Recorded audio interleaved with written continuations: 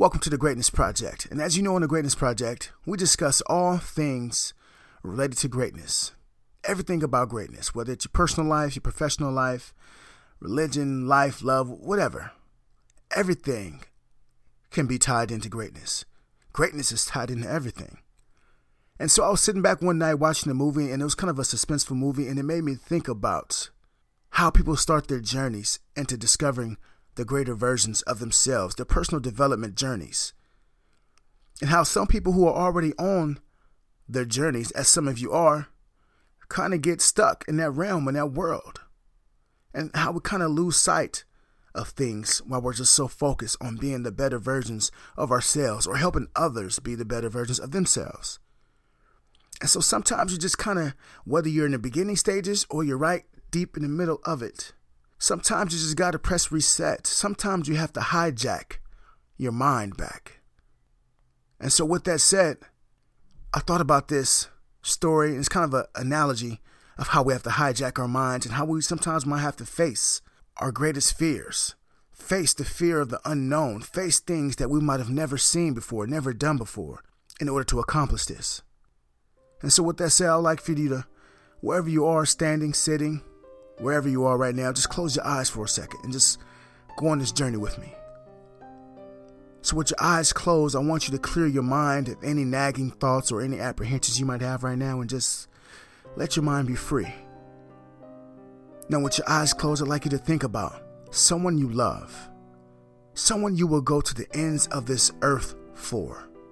It can be a loved one, a child, husband, wife, closest friend, whomever. This person is the one person that if something tragic happened to them right now, you really don't know how you will continue on without them. So keeping your eyes closed, I want you to imagine yourself calling this person right now. You're calling, but this person is not answering. They're not calling back, and no one has seen them. It's almost as if they just vanished. So you wait a little longer, but in your heart, you know something isn't right.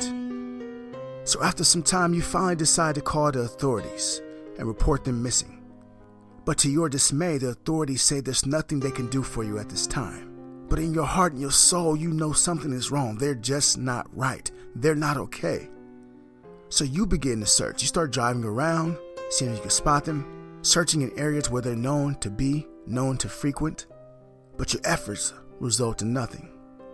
So now you're walking through your neighborhood deep in thought, asking yourself, where could they be?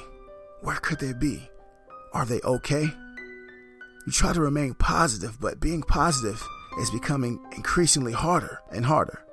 You continue walking and walking as if you're in a state of shock, just saying to yourself, is this really happening right now?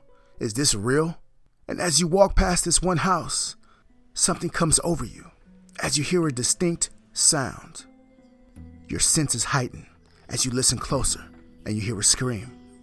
And your heart begins to race because you know beyond a shadow of a doubt that that scream is coming from your loved one. You scramble to find your phone and call the authorities, and they say they're coming. They say they're on their way. But the screams get louder and louder. So you decide to go inside the house because time is not on your side.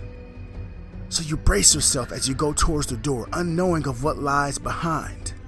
But whomever it is, whatever it is, may God help them.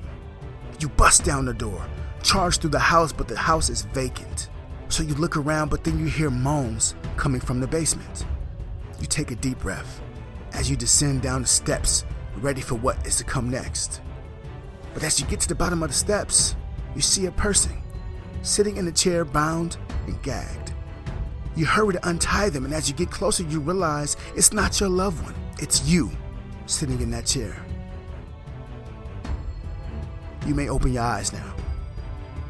And as you open your eyes, my brothers and my sisters, I need you to realize something, that this story is not one of fiction, but this is exactly what it's like to rescue your life, rescue your mind, rescue your dreams, rescue your passions, your inner peace, happiness, to rescue your future. One day, some of us woke up and just realized that some of these things in our life have vanished. They have vanished from your life. Some of you don't know where they went, and some of you do know, but you just don't know how to get them back. And some of you are standing right outside that door, waiting for the cavalry to arrive, but there is no cavalry coming. Some of you are asking and waiting for divine intervention, waiting for the Lord to do his thing, but he already did. He put you in front of that door. Now, I know we all have different religions, and we all have different ideologies that we subscribe to, but whatever you believe in, if you believe the Lord truly has your back, then you should know that you can't lose. So kick down that door and rescue whatever it is that you're missing in your life. Whatever it is in your life that you've lost somewhere along the way, and you keep calling, you keep looking for it, and it's not answering, it's not coming back. You might have to go kick down that door and rescue it. I don't care how much God loves you, and God loves us all. He is not giving you a second chance at this life again. So go through that door, and may God help whomever stands in your way. My name is KB. This is The Greatness Project, and I thank you all for listening. Let's all be great.